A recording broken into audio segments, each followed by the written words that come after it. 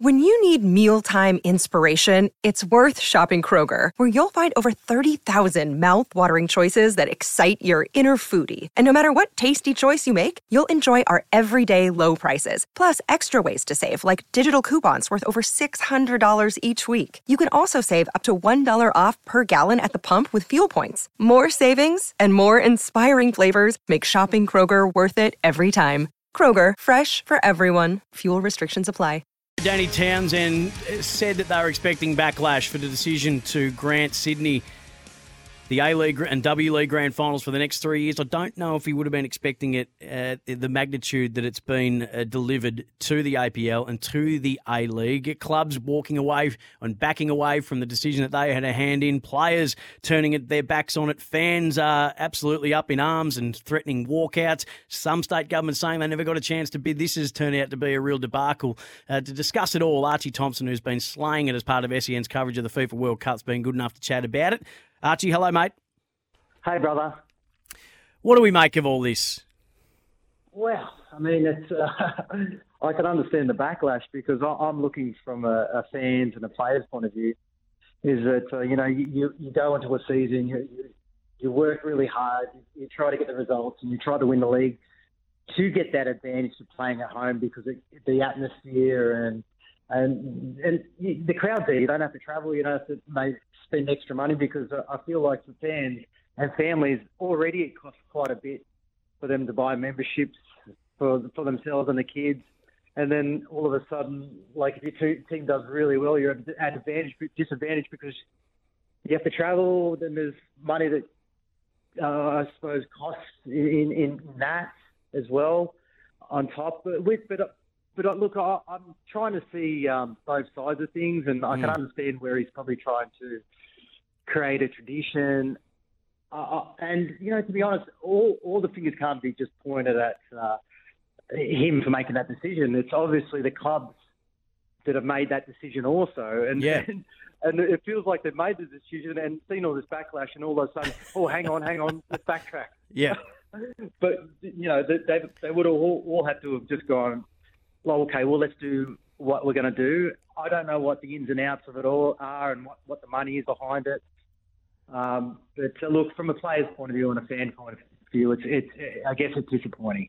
So it's reportedly around $20 million. We know it was an 8-figure purchase price to purchase the next 3 A-League and W-League grand finals. It was believed that it was put out for tender, but Victorian government said they were never contacted about putting in a bid. So there's a little bit of controversy there about who actually had this presented to them and had the opportunity provided to them to bid on this. So there's a little bit of drama there. But Archie, the concept of playing the grand final in the same spot every year isn't a foreign concept to Australian fans. I mean, the Boxing Day test is at the MCG every year. The AFL grand final is the MCG every year, barring something like COVID or redevelopment of the stadium. The NRL grand final is in the same place every year, and it's pretty common in sporting events all around the world. Wembley is a purpose-built stadium to host massive events in London. My comment yesterday was, is this really that bad when the A-League is screaming out for money and for coverage, and this has provided a ton of both?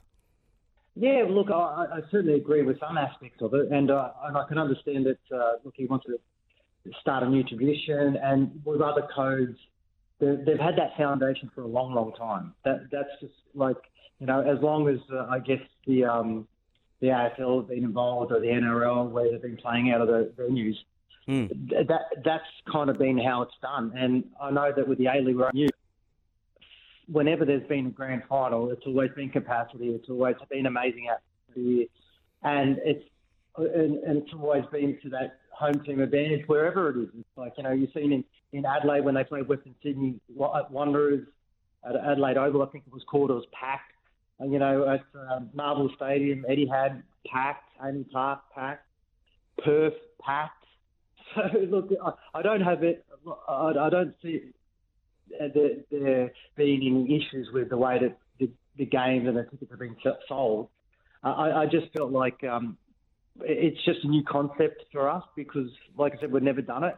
and it felt like why try to fix something that isn't broken in that sense. But I can understand that we're probably a code that's crying out for money.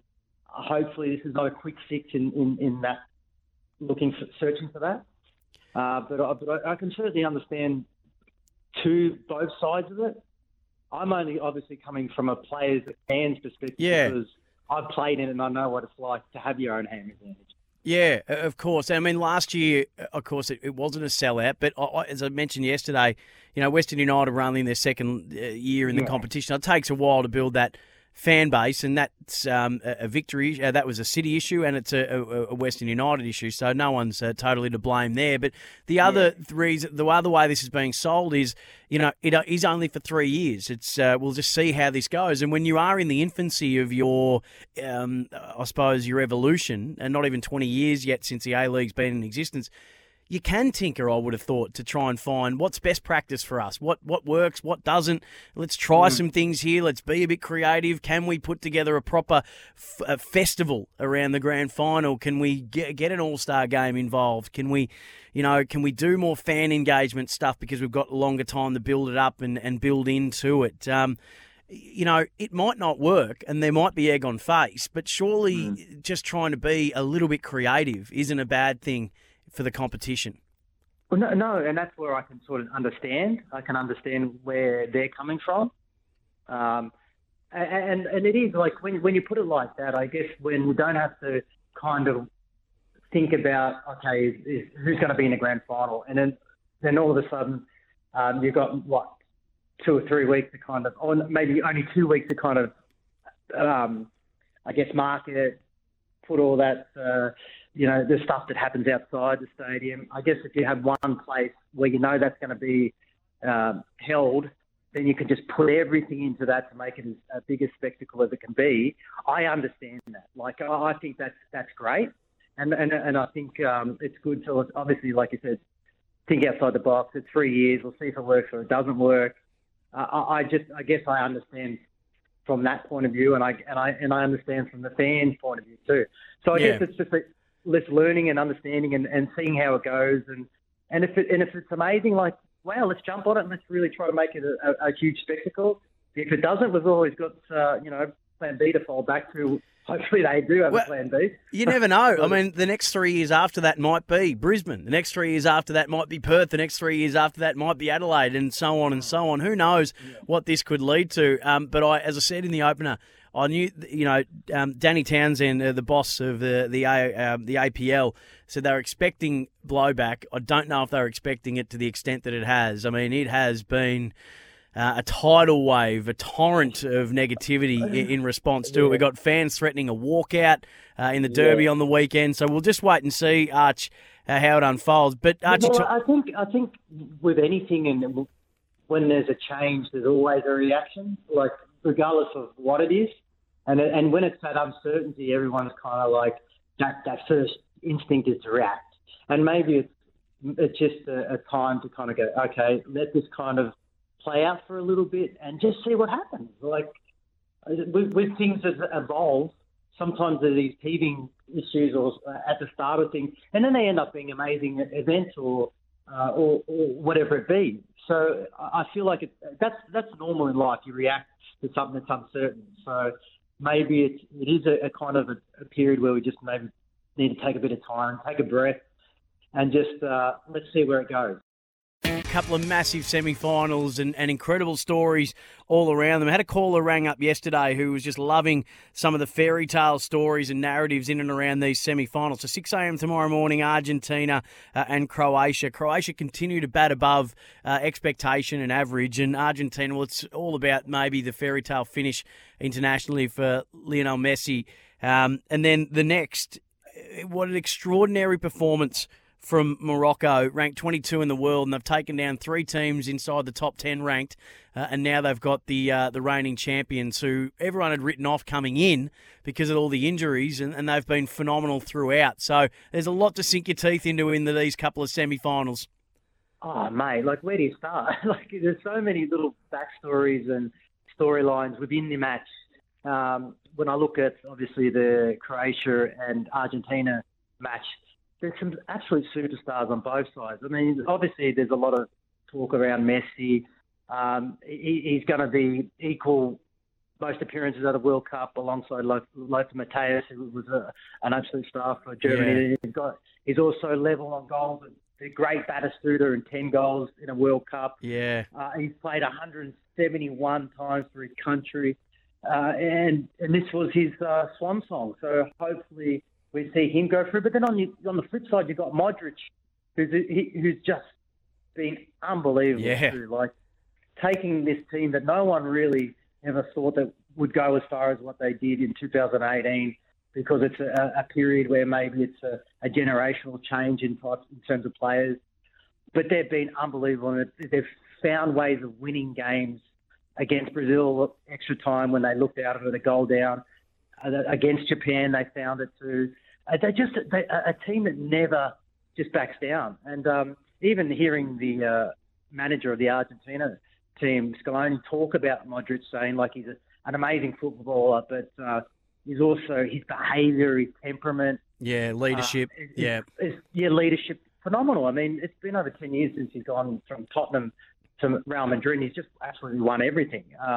So that's another little side story in that. And then you got Morocco. Wow, like it could be the first African team to go to a final, and they just keep knocking off the big guns. And they've just got. You just see the way that they set up, man. They're like animals. Yeah. They just want to defend. They defend for each other. And France are phenomenal too. Like Mbappe, Giroud, all-time goal scorer for France in this World Cup. Dembele, Griezmann. Like, you can go through the list of every team. And it's one of these World Cups that you won't forget. I mean, there was a lot of, leading into. I felt like that's going to be still an issue. We're going to sort through that. But the football is certainly entertained. And it's been probably one of the most entertaining World Cups that I've watched in a long time. And like I said, you've got a few GOATs, as they call them now, that we won't see again in a World Cup. And I hope these matches are fitting to whatever ending it's going to be. So, Arch, who's going to be in the final that you'll be calling for SEN? Give us your prediction. Oh, well, mate, it'd be so amazing to see the 2018 repeat of Croatia and France. But then I really would like to see Argentina win, and I feel like they can, because Messi's an X factor, like 4 goals, 2 assists, and just been involved in everything that goes forward with Argentina. And then I think France have just got experience and quality. So I feel like them two will be in the final. But in saying that, I'd love to see Morocco and Croatia do well too. It's a hard one. I'm on the fence, mate. I'm on the fence. Hey, mate, we can't wait to hear you in action 6 a.m. tomorrow morning for Argentina, Croatia. You and Jordan Canellis, you guys have been calling the pants off it and doing it brilliantly, and France and Morocco as well. That's on Thursday morning, and then the final. We look forward to that as well, mate. Hey, thanks for your time and your insights. Always love catching up with you. Cheers, Harry. Appreciate it, mate. Archie Thompson, 6 a.m. tomorrow morning. You will hear the first of the World Cup semi-finals. Croatia, Argentina. Archie was here thanks to Cars 24. Your next car is only a few away. Thanks to Cars 24. Don't wait for your next car. Your wheels directly to your door in 7 days or less. News time now.